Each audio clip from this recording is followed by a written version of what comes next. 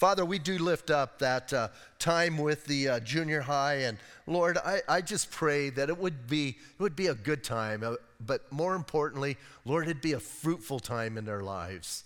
Touch those young hearts and bless all the adults going, Lord. Give them strength and stamina, and just let it be a phenomenal time. When they come back Saturday, I pray they would have some great things to share and to tell their parents and us. And I do pray, Lord, I know it's just like one night, but I pray parents could get some new kids back, and not different kids, but the same kids, but new. And Lord, that again, it would be just such a joy. And as we look at your word tonight and kind of continue the idea, I know we started a while back, continue the whole idea of warfare and what we're involved in. I pray, God, that you would speak to each one of us, you would touch our hearts, and Lord, that we would realize how real this is. Lord, it's not always just demons behind bushes, but things that go on in our lives and things that we allow to just sidetrack us and mess us up. Lord, I pray that we would understand, God, a lot of that is coming from the attack of the enemy. So bless this time, and again, give us discernment, give us hearts that are pliable and willing to change, and we pray these things in Jesus' name. Amen. Hey, it has been a while since we've been back in Ephesians. I know I was gone one Thursday, then we had the Good Thursday service, so it's been a while. But remember, we're talking about warfare, and Paul is telling us that this is a real thing. And again, I think sometimes I think we think of warfare as, the mystical stuff or kind of the out there stuff. And, I got the movie The Exorcist and head spinning and people puking green stuff and all of that. Listen, it's not so much that. I think the majority of our warfare is right here. And I think a lot of the times it's the little things in life that just happen and you're like, "Ugh," and you kind of start getting to that place. So keep that in mind. So we're going to learn, I hope we're going to learn how to win the battle. And listen, I don't think we're going to win every battle, but I want us to understand that, and I want us to be people that, man, we're familiar with the schemes of the enemy. If you remember a few weeks ago when we looked at it, he says, listen, man, we don't fight against flesh and blood. And how many of us get caught up in that whole arena where we're going against somebody and we start, bickering and anger and stuff starts going on? That's not the warfare, man. Our warfare is against principalities and powers and the princes of darkness. So keep that in mind, again, when we're fighting and doing those things. So Paul has told us 3 times that we need to stand. So here's what I think. We need to stand, right? And listen, as he's telling us that, he's not talking about just, stand up. When he's talking about that, he says you need to take a stand like a soldier takes a stand when they're ready for combat and they're ready for battle. Remember, he's not talking so much today. A lot of our warfare is done on screens, kind of sad. Listen, it's a lot easier to kill somebody on a screen than do it face to face. But even the generation, we use weapons, we use guns and different things. These guys, most of their warfare was hand-to-hand combat, up close and personal. And when you're doing hand-to-hand combat, your stance is extremely important. And I do want to remind us, more than likely, Paul is chained to a Roman soldier. Remember, he's in prison writing this. So he's got this perfect illustration standing there. And I kind of get this. This is where my mind goes. I kind of get the idea that Paul goes, could you turn a little bit? Because I'm trying to get a picture of this stuff, trying to talk about this stuff. But he's telling us we need to stand. He's told us 3 times. And then verse 14 starts this way. Stand therefore. So again, I think we need to pay attention to that. And we need to be people, man, I am going to be immovable in my faith in Jesus Christ, in my walk with Jesus Christ. I've said it several times. I'm concerned about this generation we're living in as believers and what is going on, in the church at large, but maybe more importantly in the church, at least in America, in the culture, in the place that I live in. I'm extremely concerned. And one of the reasons is people are not taking stands. They're not standing. They're caving. And I believe all of us deal with this thing called doubt at different times. Something creeps in and causes us to doubt. And I've shared, if you've been with our church very long, I've shared several times. There's an old book written by George Verwer, and it's talking about the Christian life. And I'm trying to remember the title. I can't remember the title. But the one chapter that I remember is distinctly is The Discipline of Doubt. And I love the idea. I love the way he put it, because he says, hey, we all come up with doubts. Doubts kind of come our way. And so what do you do with the doubt? And he says, when that doubt drives you closer to Jesus, that's a good thing. And to me, that's taking that stand. Hey, I have a doubt, but I know what's true, and we'll get to that in a moment. I'm going to go back to that. I'm not going to cave to the doubt. I'm not going to give in to the doubt. It's going to push me closer to Jesus. Now, having said that, though, we're in a culture right now, and I don't know how much you guys, check things out or look at things, but man, Christianity, and again, don't look at what's going on from the world. Christianity is in a major battle from within, not from without. Usually, as a church, we lose more ground from within the church than the attacks from without. Usually the attacks from without are very blatant. They're coming at you. You see them. You're going after them. But man, those subtle things that come in. And right now, I think we're blessed. We live in a time with the internet. We have instant communication, and again, I've said you can get teaching from all over the world. Whoever you like is a teacher, man. You can listen to them 10 times a day. You can carry them around in your pocket. You can do all those things. That's good, but also all the false stuff going on out there is creeping into the church big time. And there's this whole idea of people not taking a stand in what they believe. Again, I'm not talking about taking a stand against the world. I'm talking about standing in what you believe and not caving to peer pressure, not caving to people who sound so intellectual. And, even some that you look up to, you're going, why did they just say that? And so we have this issue going on. And something that bothers me is some of these people will tell those they're teaching, you don't question what I'm teaching. Man, if anybody says that to you, you need to get out of that church or out of that teaching or off of that podcast or whatever. You need to run from that. Anybody should be able to be questioned.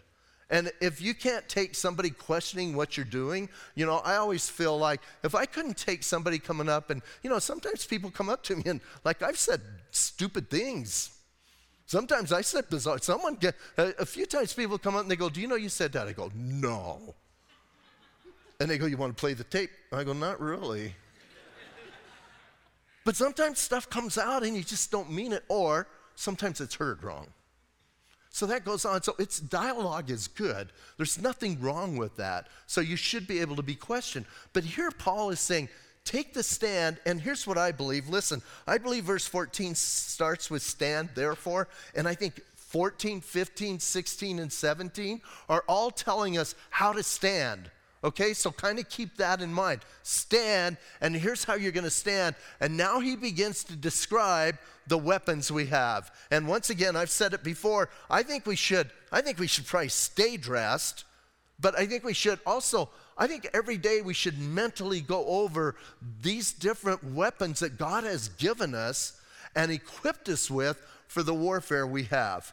Now, having said that, if you remember a couple weeks ago, I emphasized that what we have been given, that this armor is the armor of God. This is extremely important because, and I know, hey, there's godly teachers who completely disagree with me the way I'm going to lay this out. But I believe, listen, if it's God's armor, then God is the one who's going to work through me. So the first one we come up with is, he says, stand therefore, having girded your waist with the truth. Now, most of us, we read that girding and all of that, and we go, I don't even understand that. Bottom line, here's what he's saying, man. You need to tighten things up. And again, in their culture, their generation, men wore longer clothing, robe-like things, and when they got ready for battle, they had to kind of wad them up and pick them up and tuck them in their belt and tighten their belt. And, even today, sometimes we'll say, tighten up that belt. And sometimes that means you need to go on a diet. But other times it might mean, other times it means, come on, get ready, get going. So here's what he's saying, man. And here's what's kind of interesting. A lot of the other pieces are tied to the belt. So he says, gird yourself. And here's why I think it's so important. Gird your waist with truth. Oh, it's not just girding your waist. It's not just tightening something up. Get truth. Now, here's where some disagreement comes in. Some people teach that this truth in our lives is us having the loyalty and standing with Jesus in loyalty and integrity. I believe that's true, but I don't think that's what he's talking about. Any of you guys perfect? If you are, could you sign my Bible after the service and let me know, because I wanted to meet someone perfect. Here's the thing, if this depends on me always being loyal, always being a person of integrity, always doing the right thing, what's going to happen when I fail? All of a sudden, I'm defenseless. My weapon's no good. I believe the truth he's talking about is the truth of the Word of God. And we need to we need to be bound up with the Word of God. As I was studying this week, I was reading, do you know that Martin Luther memorized the Bible? I didn't know that. Memorized the Bible in Latin. Wow, of course, for them, Latin was a little bit more of a useful language, but I'll keep it there. You know, John Wesley memorized the whole New Testament. Talk about people who are girding their life with the Word of God. That's important. I've shared with you guys before. I went years ago when I was first saved. I'd been saved, I think, a couple years, and we went up in the Huachucas. On the backside of the Huachucas, there was a little place that used to be a little logging area, and we met this older man, Mr. McIntyre was his name, and at that time, I think he was 94. And a couple of us went, and we just wanted to go talk to him. And that little place, I think it was called Sunshine, Sunrise. And it was a little Christian community that did some logging and stuff, believe it or not, in the Huachuca Mountains back in the day. But I remember him telling us his pastor had the whole New Testament memorized. And then talking to Mr. McIntyre, the thing that blew my mind, almost everything we talked about, what came out of his mouth was Scripture. And it wasn't so much chapter and verse. It was just coming out of him. Why? Because he had put it in him. And then I think I've shared with you guys, this is me. He asked us, he goes, hey, you boys, because I was a boy then. He goes, hey, you boys. He goes, do you think Jesus is coming soon? And here's what I thought. I got to be honest. I thought, he is for you for sure. You're like 96, so more than, you just got, but meeting someone like that and sitting with someone like that. And, when when Gaynell and I first got saved and we went to a little church in Bisbee, there was an older guy there, and he kind of just kept that church going. And then when some of us young people came who had just got saved and were walking with the Lord and we're on fire, I remember Mr. Orton didn't last too long. It was like a couple months, and he was gone. But I was sitting and talking to him, and he says, Pat, I remember in this church, this was a church up in Old Bisbee. He says, I remember when I was young. He says, this church, people stood on the outside and listened through the windows because it was so full of people. And man, and then again, the same with him, just coming out of his mouth is Scripture. That's girding yourself. And here's what's frightening to me today.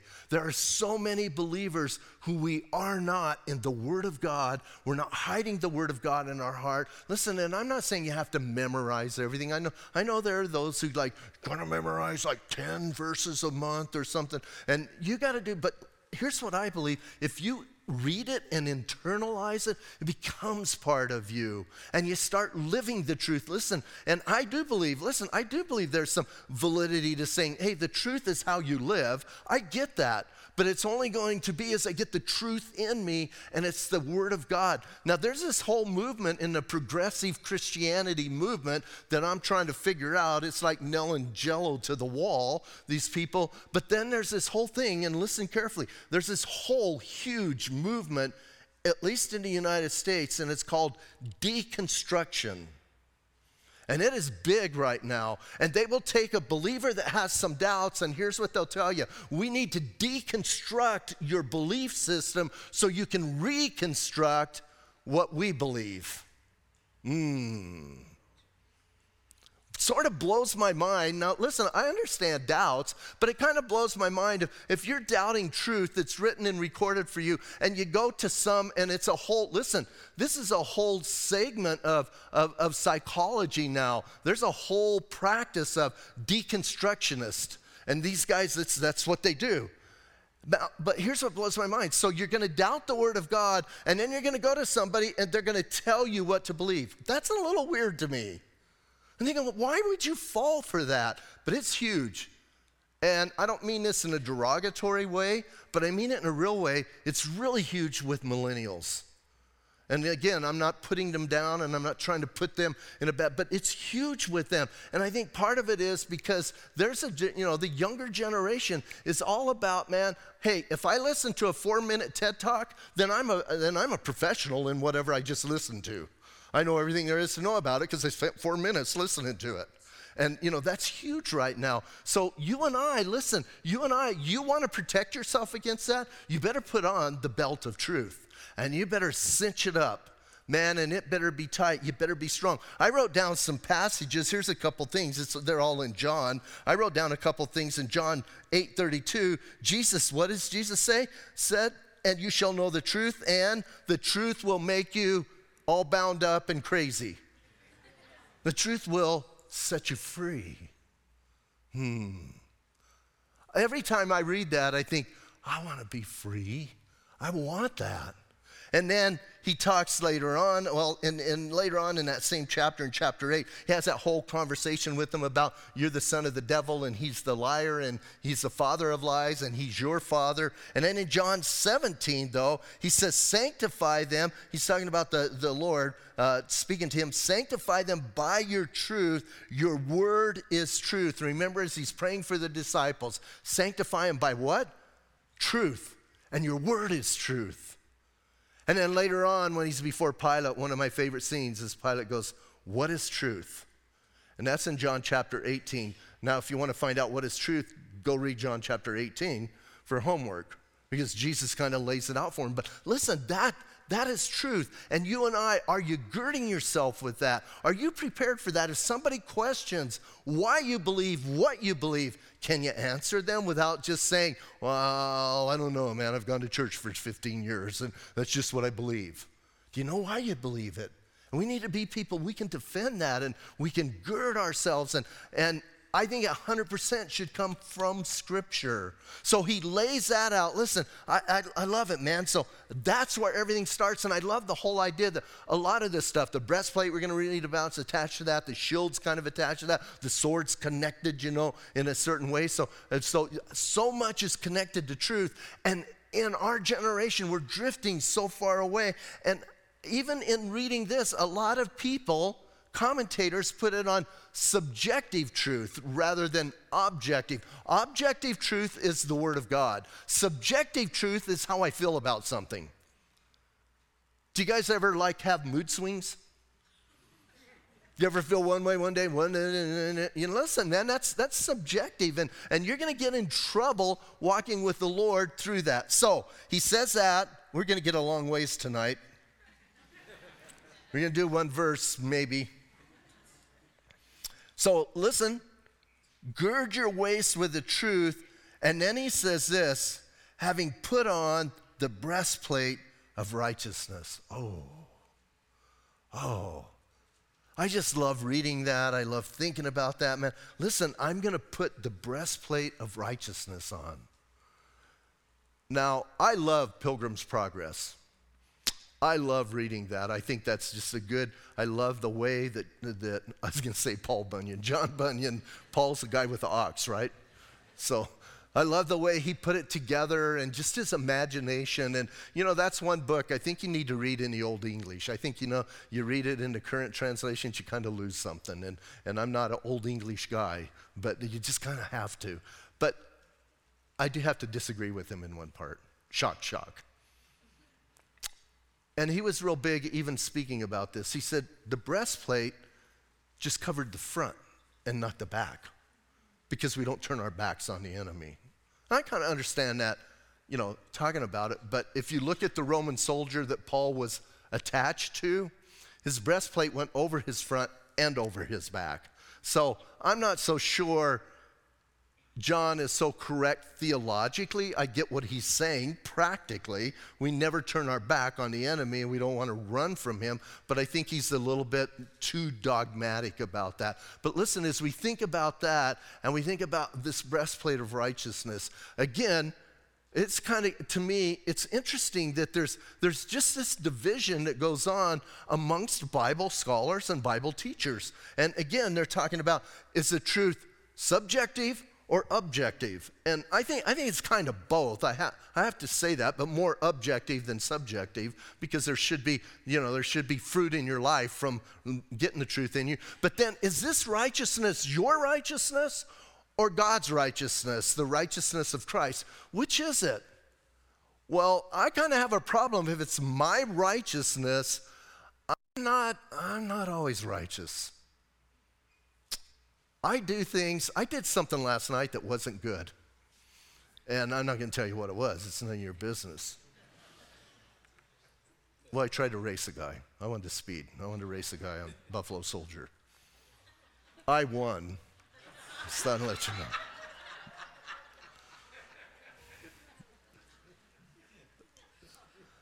So, listen, at that moment, man, if it was my righteousness, I was naked, because I was not being righteous. I did repent right away and asked God to forgive me and thanked him that he didn't bring any police officers into my life that I would have to explain to him. And I just put the Calvary dove on my car.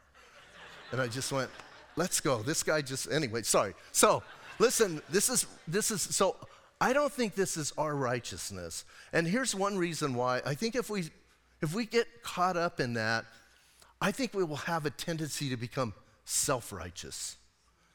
And self-righteousness is really ugly. So I don't think it's our righteousness. And part of that is based on the fact that, hey, we are not righteous. In Isaiah 64, listen, it says this, but we are all like an unclean thing, and all of our righteousnesses are like filthy rags. We all fade as a leaf, and our iniquities, like the wind, have taken us away. Romans chapter 3, as it is written, there is none righteous, no, not one. There is no one who understands. There is none who seeks after God. They have all turned aside. They have all come together to become unprofitable. There is no one who does good, not one. So I think that's pretty definitive.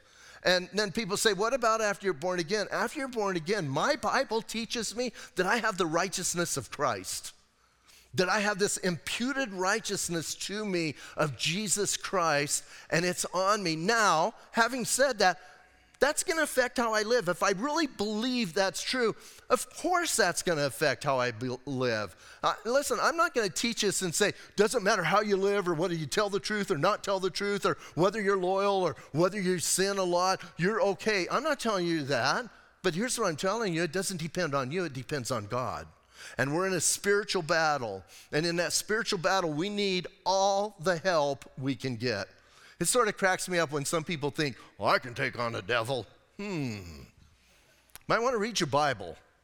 Number one, I don't think, and I may be overstepping, I don't think anybody in this room has ever had an encounter with the devil himself. I think, listen, I think some demons maybe have hassled some of us and come along. I think the majority of the time it's just us. It's most of us just sin real easy and we don't need all that outside help. But the devil himself, listen, man, hey, if Michael the archangel had a little bit of difficulty and dealing with it, why would we think, oh, I could take out that guy?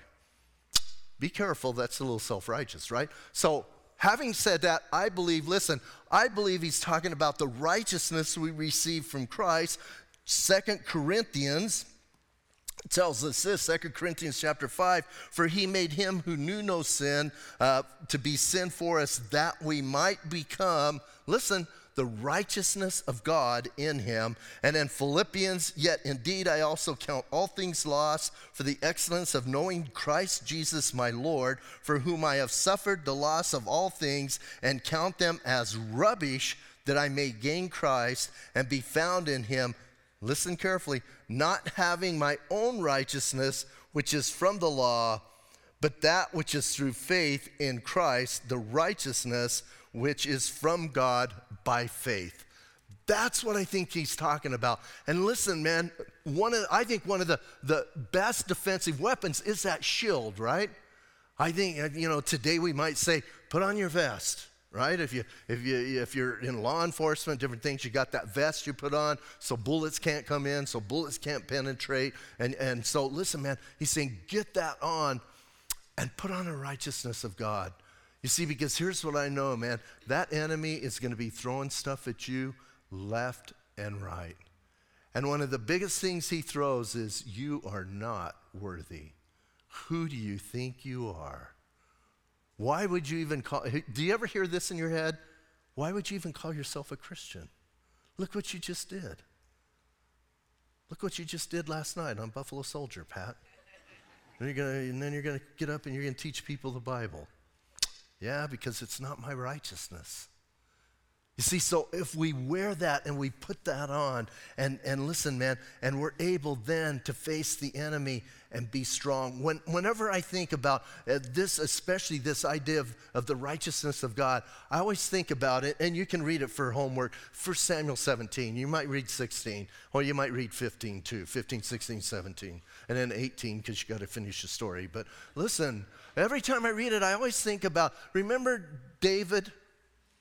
And his brothers went to war, and David stayed back, and then his dad, and I always love it, the Bible says his dad sent him with cheeses. Like, we don't usually say that, right? We just say with cheese. And every time I read that, I just snicker. I don't know why. I just think, cheeses. I've never heard plural cheese is cheeses. But he sent him with a bunch of cheeses for his brothers. And remember, he gets there, and his brothers, remember what his brothers said? Oh, you're the little boy with the cheeses. What are you doing up here? Who do you think you are? And David's like big eyes. Like, I get this picture. What's the matter with you guys? Oh, that giant, he's hassling us. Oh, that giant? That's not a problem. Giant? And here's what I love, man. David's whole perspective is from God's perspective, not from the army's perspective, not from, what's going on, not even his perspective. When they tell him about the giant, it's like David said, and you guys are scared? You're big soldiers. I'm just the cheese boy, What's the deal?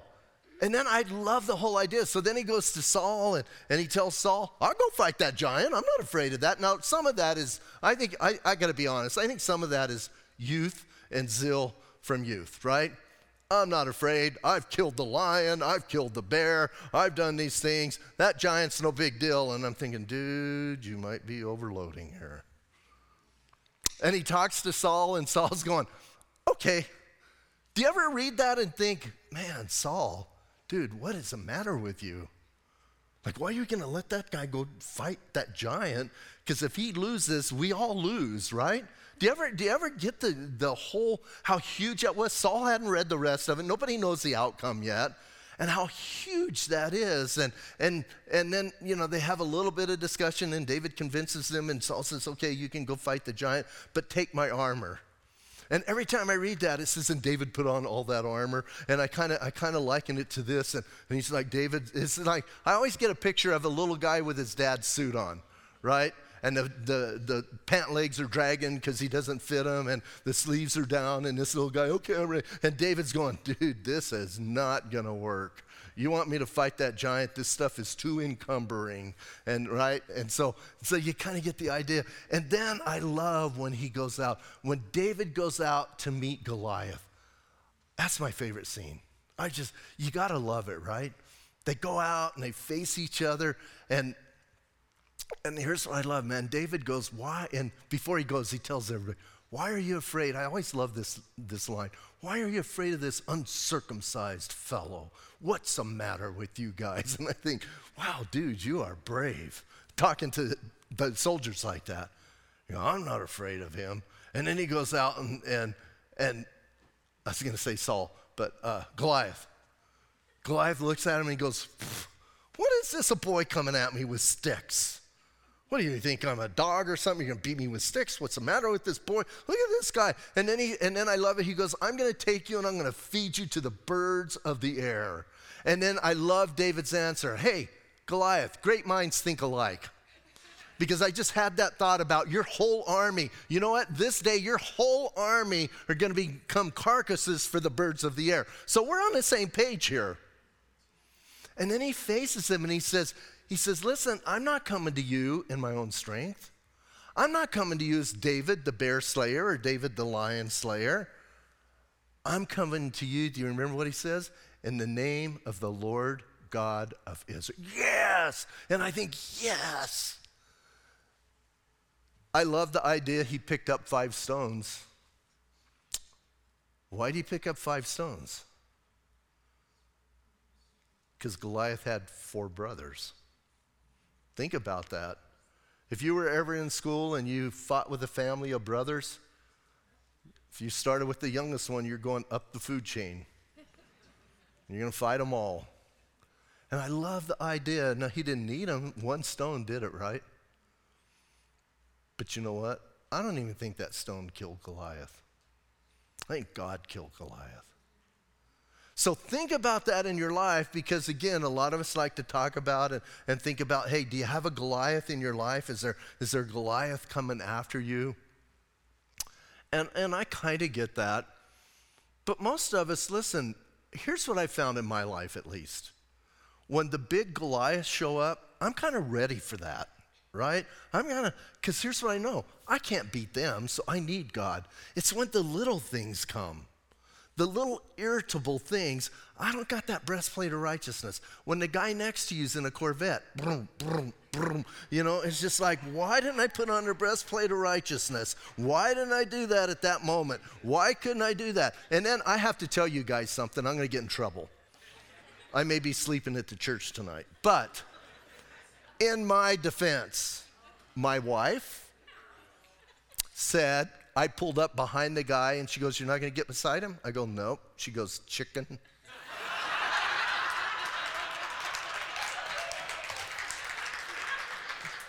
Just so you know who's part of this deal.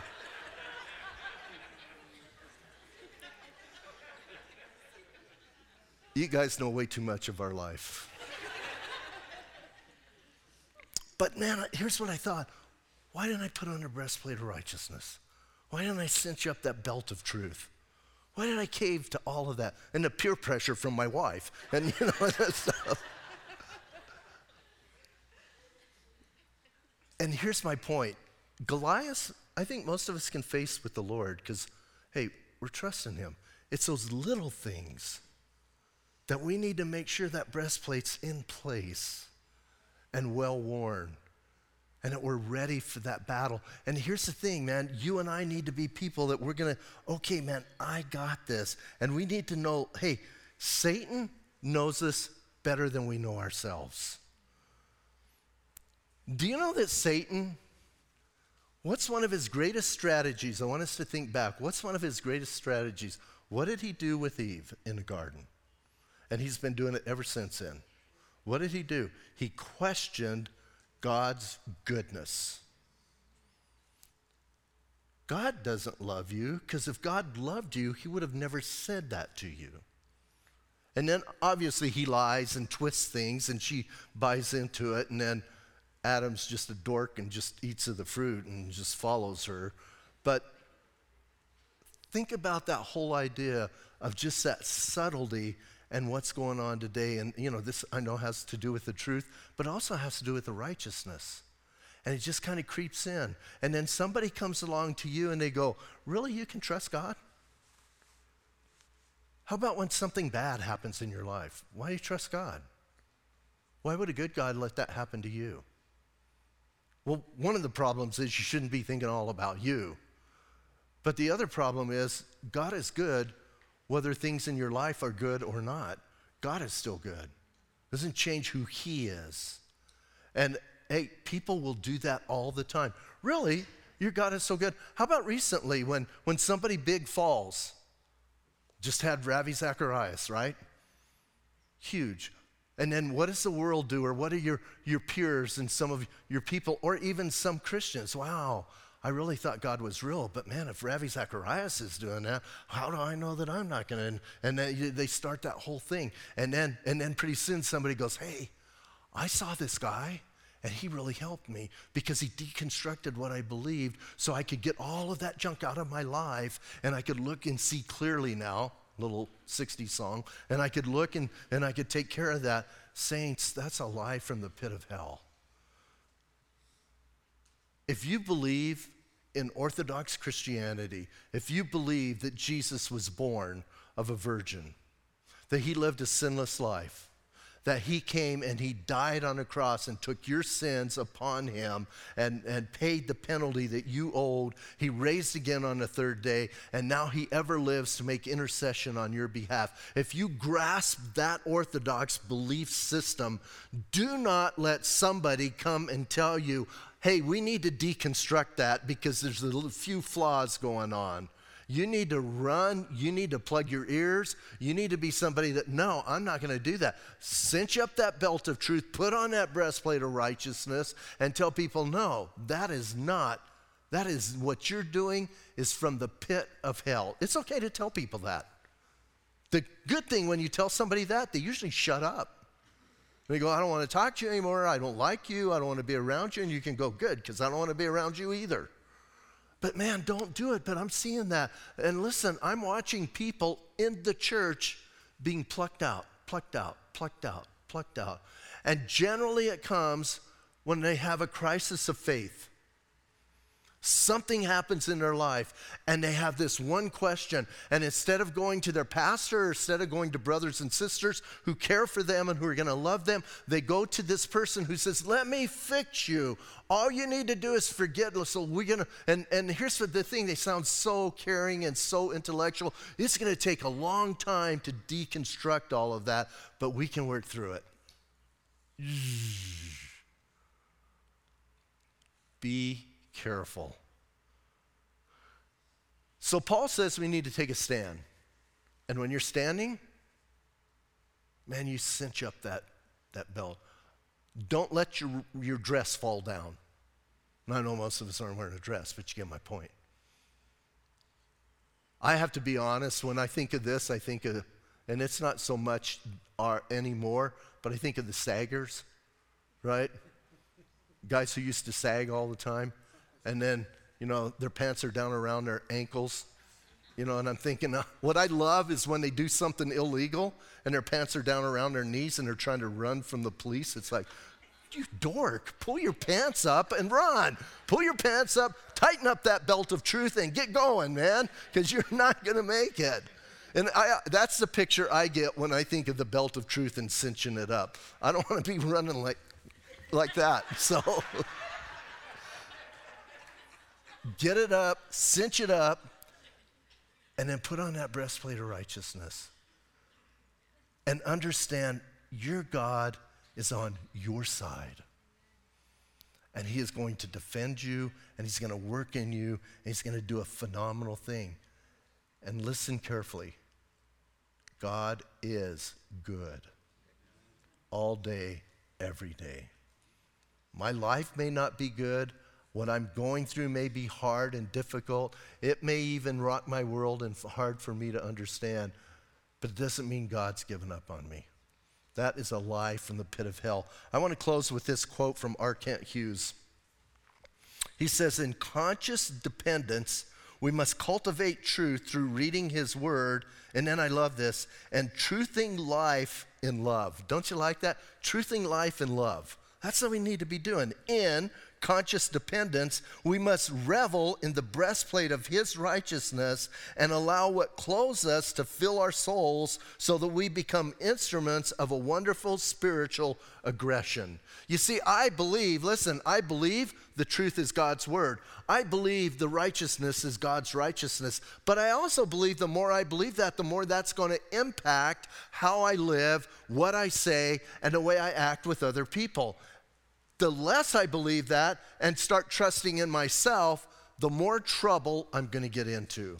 And again, I'm not saying, hey, it's God's righteousness so you can live, however you want. No, that's not biblical Christianity, and that's not biblical warfare. You got to allow that righteousness to influence your life so you're living righteously.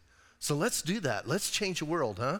So next time we'll look at a couple more pieces of the armor. We kind of work through this. We'll get strong together. And check this out, man. We will have a victory in this world. Let's stand up and pray. Father, I do thank you. I thank you for your word. And Lord, I think about how important I believe this beginning. I believe all these parts of the armor, the pieces of the army, all of them are important. But God, I thank you that as we can read this, we can understand, God, it's not us, it's not dependent on us, it's not who we are, it's who you are.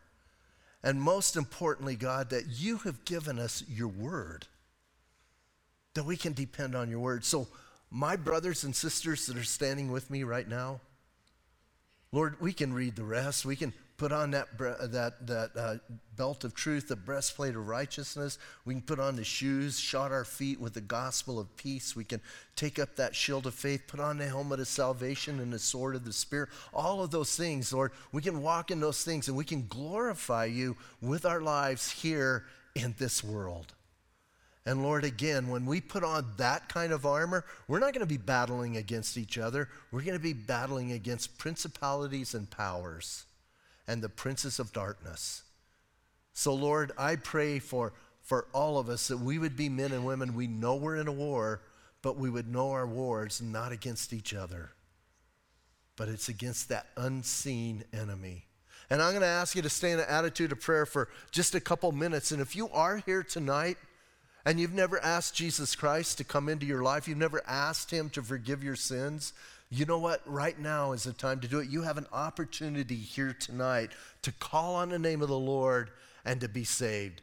And, again, I know that sounds simple, and from your perspective it is. You're just going to trust him. God did everything. So from God's perspective, it cost God everything. From your perspective, he's giving it to you. And he's allowing you, to be set free from the bondage of sin. So if you want that freedom tonight, all you have to do is call on his name. I'm going to lead you in a prayer, a simple prayer. You're going to confess to God you're a sinner.